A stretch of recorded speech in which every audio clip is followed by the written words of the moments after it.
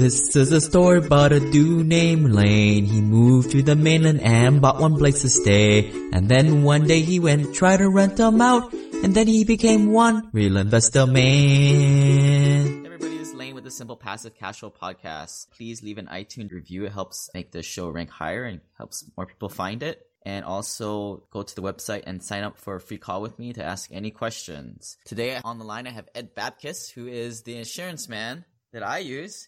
How you doing, Ed? Good evening, Lane. Doing good. How about yourself tonight? Awesome. We're doing this late in the evening because I have to go to work and then I go to the gym. So now I'm doing this. My pleasure. So where are you calling from? Calling from Long Beach, California this evening. Everybody else is sleeping on the East Coast, but we're still up and working. You know, us West Coast, we get a bad rap, but you know what? We're hard workers out here. I brought Ed on the line because I met you through a bunch of referrals, and you just seem to have you explain things very well for me. You spend a lot of time on the phone with me, and I just kind of wanted to put you on this podcast so you can help broadcast what you do instead of wasting your time with every single one individual person. Hey, I appreciate that, but I don't mind the calls either. That's why my cell phone's on every email. And, you know, insurance is important to people. It's a line item as far as expense, but as soon as there's anything that goes a little bit crazy with the property or a lender has a problem with the particular insurance that's being presented, it's important to understand the basics. So I'm glad you're having this podcast so we can get some of the information out. I know a lot of people go to the big names like the State Farms, Allstate, and that's what I did in the beginning. But once you get a few rentals, you need to get some real big kid insurance and not these kind of insurance that they don't even know what you're doing. They don't even have rental properties themselves. Well, I think you hit it on the nose. If you're an investor and you have one single property and it's a property just down the street or relatively speaking in the same city or your neighborhood, State Farm, Allstate, Nationwide, what have you, one and done, you know, that's fine. They serve a purpose for that. But if you're an investor that's building a portfolio, you'll find in time that the State Farm or Allstate policies just aren't the right solution for what you're trying to accomplish. So what are some policies more expensive than others? You know, it's a good question. We get it asked all the time. You know, coverage amount is one of the factors that dictate premiums. The deductible certainly dictates the premium. Picture it like a teeter-totter, if you will. The higher the deductible, the lower the premium. So someone with a $5,000 or a $10,000 deductible is going to have a substantially less premium than someone with a $500 or a $1,000 deductible. And then finally, the location. Many states that are Gulf states or Texas, when you get to some of the hurricane areas, if you will, and I know Texas is a Gulf state, but you go a little bit further up and you still can have that wind risk. That's where the location of the particular property is going to have some bearing onto the cost of insurance. The same house in Dade County in Florida, for example, that premium will be 3.5 times more expensive than, let's say, a home in Memphis. People look at the rent to value ratio and it looks off the charts in Florida, and they just need to put in their spreadsheet and put the numbers accordingly. Once they put the property under contract, they should be calling you and verify those numbers. They have to. You don't want any, I don't think anyone's out to intentionally lowball anyone, but the reality is you have to benchmark all the numbers that are being presented to you. So let's talk about deductibles a little bit.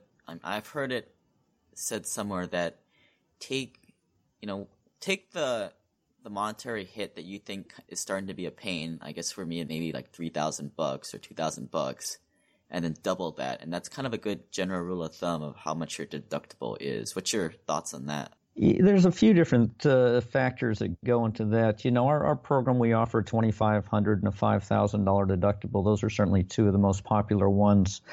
When people have a claim of $500 or $1,000, we stopped offering those low deductible policies because, quite frankly, people aren't going to even file those claims.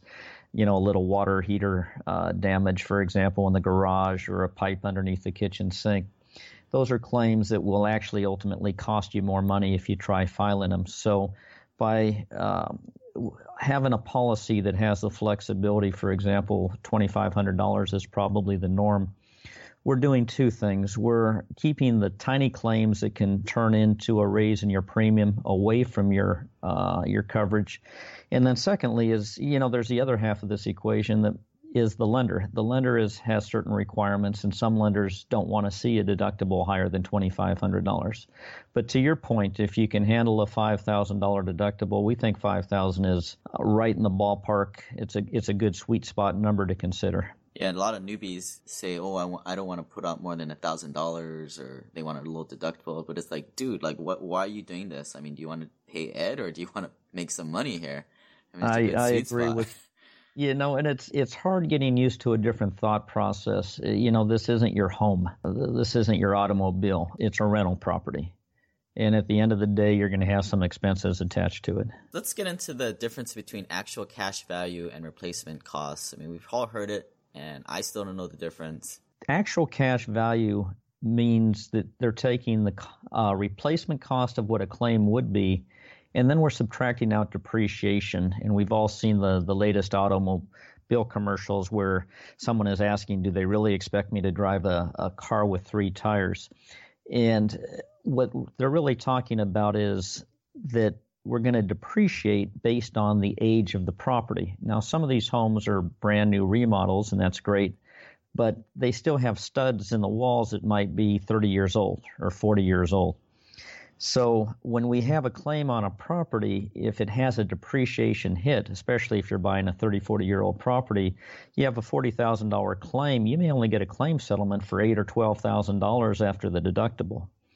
And it's important you pay attention because people shop insurance. And, I'm like everybody else. I want a good deal, and I want the lowest price for the best value I can get. But when someone quotes you an actual cash value policy, you have to really understand what you're getting. It's not replacement cost. And if the premium is $200 cheaper than everybody else's, there's going to be a reason why. And that reason why is going to be in the form of your claim settlement should something happen to the property. So the actual cash value is the real sneaky one that you got to be careful of. It's something to stay away from unless 2 things. One is your lender is aware. And by the way, most lenders will not accept actual cash value policies. Or secondly, you're a cash buyer.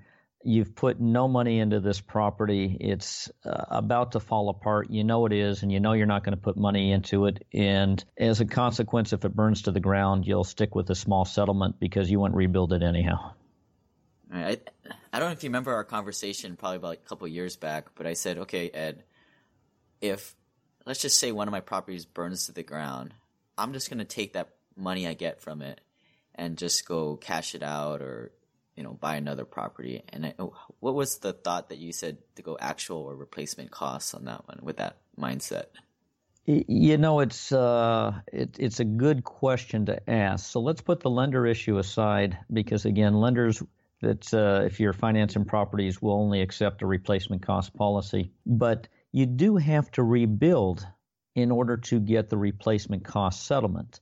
Otherwise, all policies, including your Allstate homeowners policy, has a clause in there that says if you don't build, you'll get actual cash value, which is the lower settlement that we were just discussing because it takes the hit for depreciation. So property that you're just going to walk, and you're going to walk, it's not a bad idea to think about an actual cash value policy. But here's the fallacy, and this is what you and I talked about on the phone.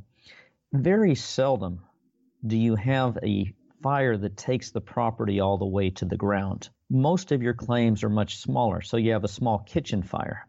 So in that example, if you have a replacement cost policy and it costs $20,000 to replace the kitchen, you're going to get your full settlement after you do the rebuilding of that kitchen, less the deductible. However, if you have an actual cash value policy on that smaller claim, again, the property didn't burn to the ground here and the intent is to rebuild it, you're going to get hit with that depreciation. And as a consequence, you need $20,000 to redo the kitchen, and you're going to get that check for $3,500 or $4,500. For the people sleeping right now, we're recommending going with the replacement cost coverage. You're talking about usually $150 more in premium, and to me, it's a no-brainer. So why should I care about liability coverage? It depends what your net worth is, Lane. I think, it's starting to get up there a little bit, so you need to pay more attention to that, as we all do. Certainly, if we have a fire claim, we want it to go smoothly. We want to get our money. And if it's maybe $1,000 less than what we're expecting or $2,000 less, it's not going to kill us. Unfortunately, however, you get a liability claim. Someone who trips on a cracked up driveway and falls flat on their head and has a concussion or something, God forbid, worse, and they turn around and sue you, they're going to get in your shorts. You're now talking about claim settlements in the amount of $100,000, $200,000, $300,000 on upward. So as a consequence, if you go skinny or you're not paying attention and you don't have any liability insurance, you're going to see a lot of your net worth disappear out of your pocket into somebody else's. And I'm familiar with LLCs, and again, LLCs will protect you, but if you have any equity in the property, that equity in the property will be gone. But the point is, liability is cheap. For example, with our program, and this isn't to be self-serving, $120 annually gets you $1 million of coverage. So why play around when the premium is so small? Yeah, I mean, there's a lot of metaphors used for how to use insurance and at LLCs in conjunction, like the moats and castle. I think of it like, let's just say someone came after me with a gun and tried to mug me. I think of insurance as like a big wad of cash, and I just throw it out in the air, and hopefully that makes them go away, and then they'll kind of go after that and leave me alone. Well, to a degree, the metaphor is good. What you're really throwing out, though, I'll take your metaphor and hopefully one up you, is you're really throwing out that invisible protective shield, that Star Wars defense shield, because the expense is in the headache and the aggravation is being in court in the defense cost and having an attorney. And of course, the defense cost is completely paid for by the liability policy. And to throw that shield in the air that protects the bullet from coming at you with very little aggravation so you can keep doing what you're doing, to me is very, very important. So how is this coverage amount determined? For us, it's pretty flat. We offer $1 million per loss and $2 million total in any 1 year. That's where you might see the word aggregate, and that's what it's alluding to. How much will the insurance company pay in any given year on a claim on that property?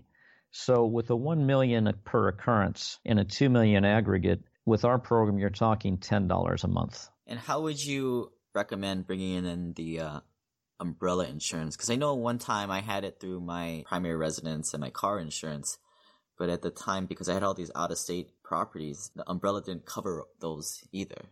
I'm not going to try to throw a smokescreen on that one. Umbrella policies can be a little bit challenging when you have a lot of out-of-state properties and you have different carriers involved, because with an umbrella, they're going over the underlying insurance. So if you have 3 different carriers whose underlying insurance all might be a little bit different, one covers animal bites, for example, one doesn't. And again, we're speaking about liability. A dog bites your tenant on your property, or your tenant's dog bites the utility man on your property, or a friend who came over to play with the neighbor's kids. One policy may cover that and another one won't. So an umbrella is supposed to overlay over the existing coverage. In some umbrellas, just aren't prepared to do anything other than their own policy. So what I'm saying here is State Farm umbrella may only be utilized if you have State Farm policies. An Allstate umbrella may only be utilized if you have Allstate policies. There are some other ones that are a little bit more encompassing, but you have to pay attention and you have to truly make sure that what you have is overlaying what your existing coverage is.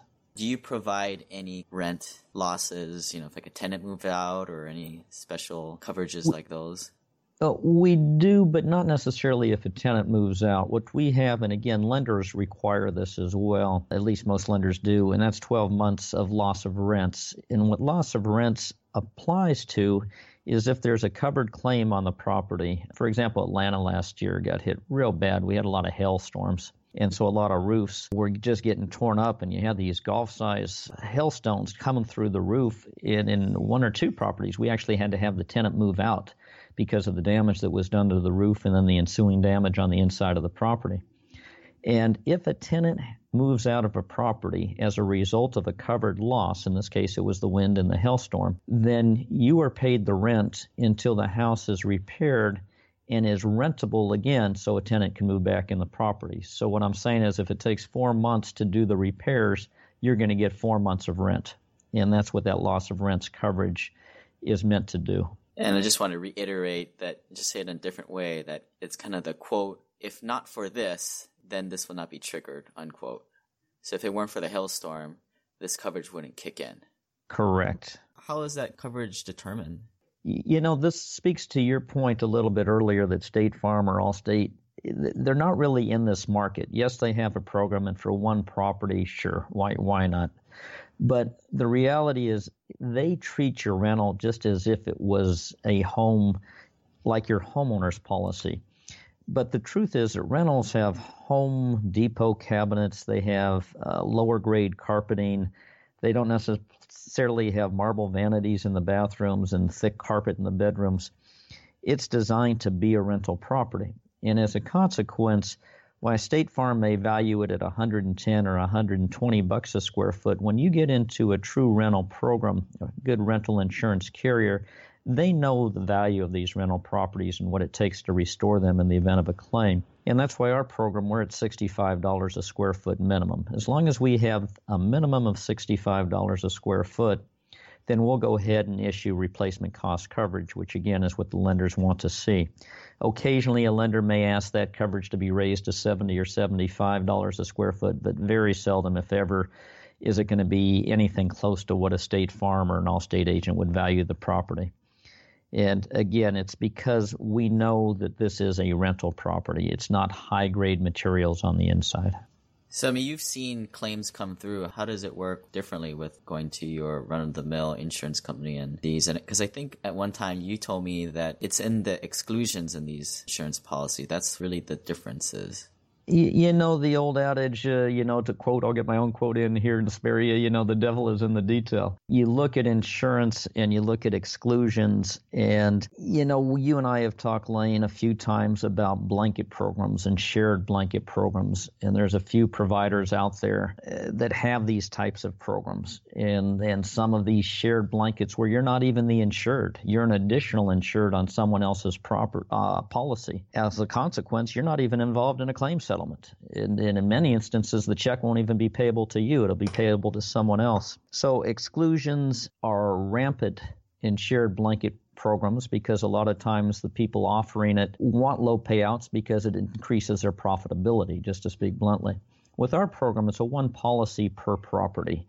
It's as if you have a State Farm agent on every corner. So exclusions, by way of example to your point, it's going to occur when the claim occurs. I've seen some shared blanket programs that exclude wind. So here you are and you have a hurricane, and all of a sudden you find there's no coverage on your policy because wind isn't covered. Let's look at one that's in my policy so I don't sound so self-serving that quite frankly isn't everyone else's as well. And that's especially in this time right now where we do have a lot of cold weather on the East Coast, and you can have pipes on a vacant property that fill with water, and then when that water, that ice slowly defrosts a little bit, the heat causes that expansion, and as a result, the pipe bursts, and you have water damage. That's an exclusion.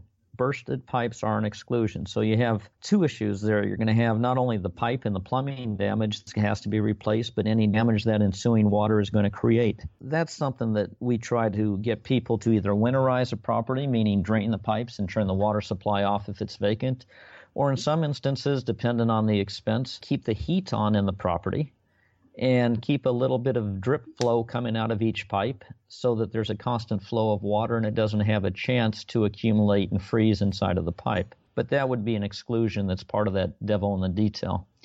And again, on the shared blanket programs, you really have to pay attention, and most people don't even ask for a copy of the policy. Let me just highlight what you're talking about here, the shared blanket program versus the individual policy. And I was in a shared blanket program, and I didn't know what the heck it was. I just, again, I follow referrals, but I kind of followed a lot of people that it was a lot of the blinding the blind in this one. And then you explained this to me. I mean, once you explained for everybody, I guess, exactly what's happening here, where is it like not making sense to do this? Well, let's say I'm a turnkey provider, and I insure all my properties at, I don't know if you want to name names or not on the show here. That's up to you. But I'm usually having to sign something that says I relinquish my rights to negotiate my own claim because I'm an additional insured. I am technically not the insured on the policy. Therefore, I have a reduction in my rights. I'm not the policyholder. I'm an additional insured. So I don't know what contracts or agreements exist between the insured and between the insurance companies. And many times, I'm not even given a copy of the policy. I'm just being told I'm being added onto someone else's blanket because it's going to save me a few bucks. And I'm doing my rent to value and my cash-on-cash return, etc. And all I'm hearing is low premium, never any claims, don't worry about it. When in reality, I'm now not in control of my own insurance policy. So if there's a claim and it's denied, I don't have the right as the additional insured to get involved. It's something that's not very prevalent outside of this small niche industry, if you will, and it's done as a convenience, but it's unfortunately a detriment to many people who have had claim problems utilizing this vehicle to insure their properties. We're not going to mention the names in here because if these guys are doing this kind of chicken shit, they're also going to be the ones who's going to sue me for mentioning their name on the podcast. Can you explain to us exactly what they're doing? Something where they're keeping the smaller claims in-house, but then outsourcing the bigger ones? Is that kind of what's happening? Yeah, there's many fancy names like SIR, self-insured retention, but let me make it as straightforward as I can. If I'm the insured, and we talked about deductibles earlier, and I choose as the insured, not an additional insured, but as the insured, to have a $50,000 deductible or a $25,000 deductible, and I tell you, the additional insured, that your deductible is only $2,500, then any claim that occurs below that $50,000 or that $25,000 is between me, the insured, and the additional insured. The insurance company isn't a party to it because I've already negotiated, if I'm the one who's the holder of the blanket, I've already negotiated a much higher deductible. So I may charge you a premium, but I may only pay a certain portion of that premium to the insurance carrier. Did I lose you on that one, Lane? It would be like, say, Lane, here's a policy with a $2,500 deductible. And me, what I'm going to do is I'm going to go out and get a $25,000 deductible policy. And I say, Lane, give me $600, and then I turn around and only give the insurance company $400 because I got a $25,000 deductible with them. That difference would be the self-insured retention, or that difference would be what I would be responsible for. And so it's totally at my discretion. That's not cool, man. That's not cool. It's part of what goes on in this niche industry, unfortunately. Yeah, so if you guys want to get on the phone with me, you guys click the button on the website and schedule a call. But beware, this stuff is happening. It's pretty widespread. And a lot of the turnkey providers like it because the premiums might be a little bit less. And I like turnkey providers. Trust me, we get tons of referrals for them. But when they're utilizing the blanket program, their numbers look a little bit better. And that can be unfortunate as well. So what is a term that we can control F and find like a term that we can read up on in the contract? You know, it's when it comes to insurance, just simply ask whomever you're buying the property from, do you have someone you want to refer me to? Of course, hopefully they'll say Ross Diversified, my entity. If they're saying we already got the insurance handled, I'd be a little bit weary, and I'd ask them for a full explanation of what that means. And I would get into that devil in the detail and keep asking questions until you understand if you're an additional insured or if you're the insured. And that would be the starting point of the questions. Am I the insured under this policy or am I an additional insured? And if they tell you you're the insured, then it should be real easy to say, I'd like to see a sample insurance policy. If they tell you you're an additional insured, they may hesitate before you get a copy of the policy. So are people in your profession regulated, kind of like how a broker acts in the best interest of the client with fiduciary responsibility? Do they have to tell you? There's not a fiduciary because we're an agent of the insurance carrier. So it's not a real estate broker fiduciary relationship. We have our own business ethics, and my agency, Ross Diversified, has been around 31 years now. And we subscribe in our agency, that we think the best answer is always when you are the insured. We have many policies that are blanket programs, so I want to be careful here so that the word blanket doesn't become a 4-letter word. If you're the insured on that blanket, nothing wrong with that at all. If you're an additional insured, then your antenna should go up. So I might ask one of these guys, hey, I don't want to be the additional insured. Am I an additional insured on this? And they might say, no, you're not, under $125,000, but then mumble to themselves that anything above that is not. They don't really have any responsibility to really tell me the truth. Or if you're going through a turnkey provider, their mission is to sell the property. So they're not going to let insurance get in the way of any one transition. And they're hoping that you're going to be a repeat buyer of their investments. So we have found that many who utilize shared blanket programs utilize us as well and have no problems with it because, again, at the end of the day, they want to sell the investment property. That's what they're in business for. Anything else on this topic?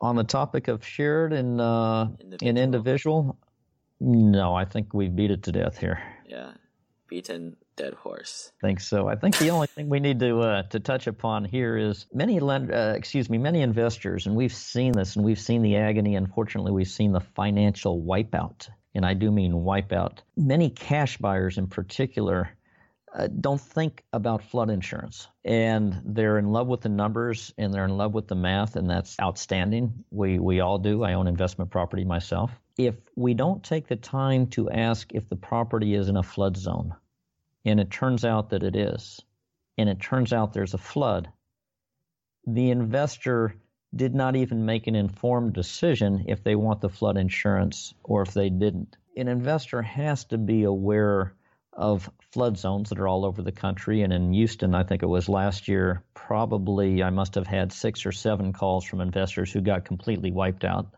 that were cash buyers because they bought the investments and never raised the issue, is a property in a flood zone or not. And we just want to try to create a little more awareness so that investors are aware. And it's not to self-serve. 99% of properties are not in flood zones.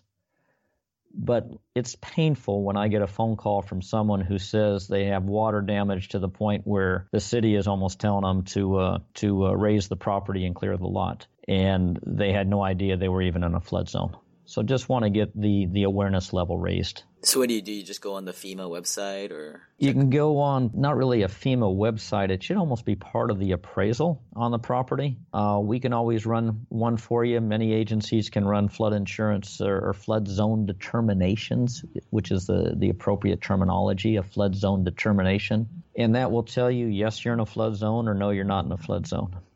And then as a cash buyer, you can make an informed decision. If you're using bank financing, they will run the flood zone determination. And if you're in a flood zone, they'll tell you and they will make it mandatory that you buy the flood insurance. How much is that if you're paying out a couple $100 per month on this stuff? The flood insurance wouldn't be a couple $100 a month. It might be $400 or $500. Again, it's so location driven, that question. If you're in any of the Gulf states, flood insurance along the Gulf, if you're in one of those zip codes or counties that border the water, it's going to be pricey. There's no doubt about it. If you're in what I say earlier, Dade County in Miami, it's going to be pricey. Something you have to be aware of versus not being aware of.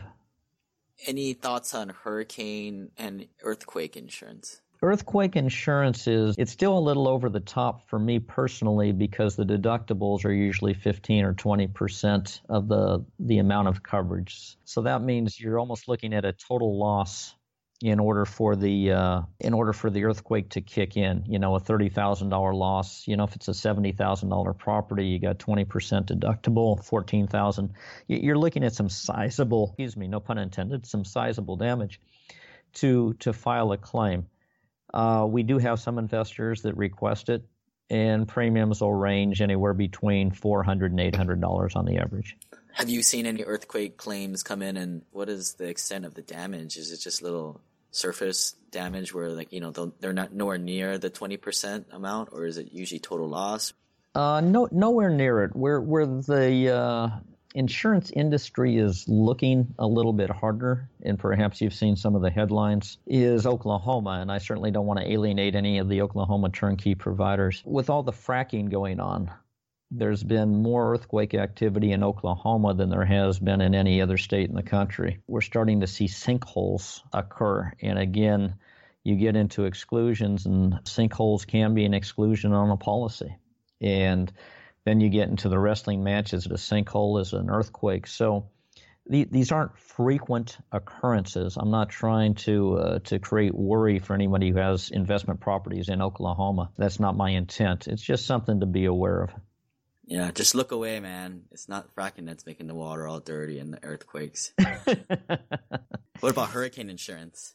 I don't see how you can avoid it. And it's not really hurricane insurance. It's wind. We have wind that's just part of our coverage. But this is a reason why premiums are higher in Alabama, along the Gulf, Louisiana, Texas, certainly Florida.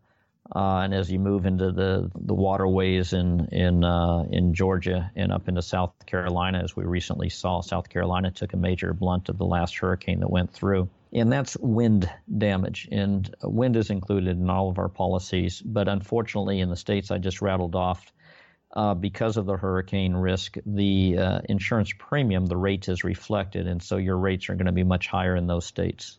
So I'm a turnkey buyer, and I'm looking at all these usual suspects like Birmingham, Atlanta, Indianapolis, Memphis, Kansas City, a few more. Just looking from an insurance perspective, you know, I mean, obviously Florida is a big one. Insurance is going to be way, way higher than all the others.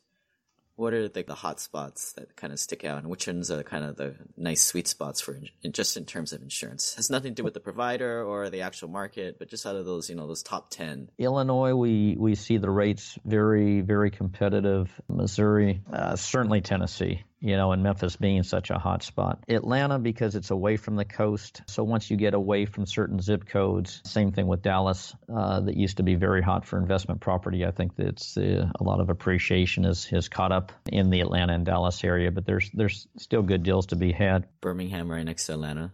You know, Birmingham should be all right. You know, we're getting away from the water in Birmingham. You get to other places, you know, there's good cash on cash in Ohio, in many of the cities in Ohio, Michigan, you know, Nebraska and Oklahoma. Again, forget the fracking and the earthquake issue. The insurance rates are very, very reasonable on the West Coast, California, Oregon, Nevada, Arizona. You know, I'm pretty much hitting almost everywhere. Utah, you know, the rates are fine. It's really the Gulf states that the rates get a little bit pricey on. And that wouldn't be unique to my provider or, quite frankly, anybody else's. The rates jump, and it's that hurricane Gulf risk that creates it. Another insurance idea that I had a lot of people ask doesn't really have anything to do with you, Ed, but like, you know, people ask like, hey, I want a home warranty program, which is kind of like insurance, but I just think that's kind of overpaying for something that may or never kick in. You got any thoughts on those? You know, I know First American has one. I know that some of the turnkey providers are even getting into that, where they'll kind of be the warranty company for you. I think you look at the age of the property, you look at the work that's been done to the property, and just how much of the guts, the bones of the house has been rehabbed. You know, has the plumbing all been done? Do you have a new roof on it? You know, what are the appliances? You know, is it a brand new, heater and AC? And you look at what's been done, and you say to yourself, you know, if I'm inside of 5 years of everything basically being brand new, do I have a need? Probably not, but you know, that's why the warranty companies are there. They're betting that you don't have a problem, and you buy it because you're betting that you might. So it's that's an individual decision to each investor. Yeah, I never really liked those home warranty programs that the turnkey providers give you. It always seems like they're just delegating the issue in the future. I'd rather have the turnkey provider come back to my property, fix the problem that they didn't fix initially. Well, I think you have a very assertive personality that works for you, Lade, and I say that in a very complimentary way. And you know, most providers at the end of the day, I think they truly do want to keep you happy because they're selling houses. And I can't see a $150 repair being worth alienating someone who's potentially going to buy another house from you. Anything else? Typical questions you get from your folks? I think we covered a lot of it tonight. I don't think we left too many stones unturned. And, the insurance, and I think it's been quoted before, so I can't claim the quote. But it's the dog that doesn't bark. So quiet, everything's humming along. You don't think about insurance. It's a line item on your investigation of the property and whether you're trying to determine if you're going to buy it or not, if the return is what you want it to be. And you just don't think about it. And then you have that claim, and the whole thought process changes to say, geez, I really do need to understand what's covered and what's not covered. If someone does trip on my property because a tree root broke up through the ground and now I got somebody suing me, am I covered? And you kind of want to ask those questions on the front side, or at least be aware of the big I gotchas, so that you know if you have protection in the event should something of that type of nature occur on the property. Well said. And thanks for Ed for coming on. Hey, I appreciate it. Why don't you give out your contact information if you want to get a hold of you? It's 1-800-210-7677. Again, that's 1-800-210-7677. You can Google Ross Diversified and our website will come up. My staff, we've been together, we got 25 years, 30 years, 25 years. We're a bunch of old timers, and we are investors, and we can answer your questions, and we're happy to get them. We want you to make an informed decision. Again, that's 1-800-210-7677. Yeah, and I've been mentoring a few people to buy some single-family homes, and I've been sending them to you, so no problems yet. We appreciate it. Keep them coming, and if there's any listeners out there that just want some general guidance or have some questions on their existing coverage with no intent on switching, there's a lot of investors. We write a lot of policies. We'd be happy to just answer some questions for you and help you understand what you have a little bit more clearly. Thanks, Ed. Thank you, Lane. Have a good evening. You too. This website offers very general information concerning real estate for investment purposes. Every investor situation is unique. Always seek the services of licensed third-party appraisers and inspectors to verify the value and condition of any property you intend to purchase. Use the services of professional title and escrow companies and licensed tax, investment, and or legal advisor before relying on any information contained herein. Information is not guaranteed, as in every investment there is risk. The content found here is just my opinion, and things change, and I reserve the right to change my mind. Above all else, do your own analysis and think for yourself, because in the end, you are the only person who is going to look out for your best interests.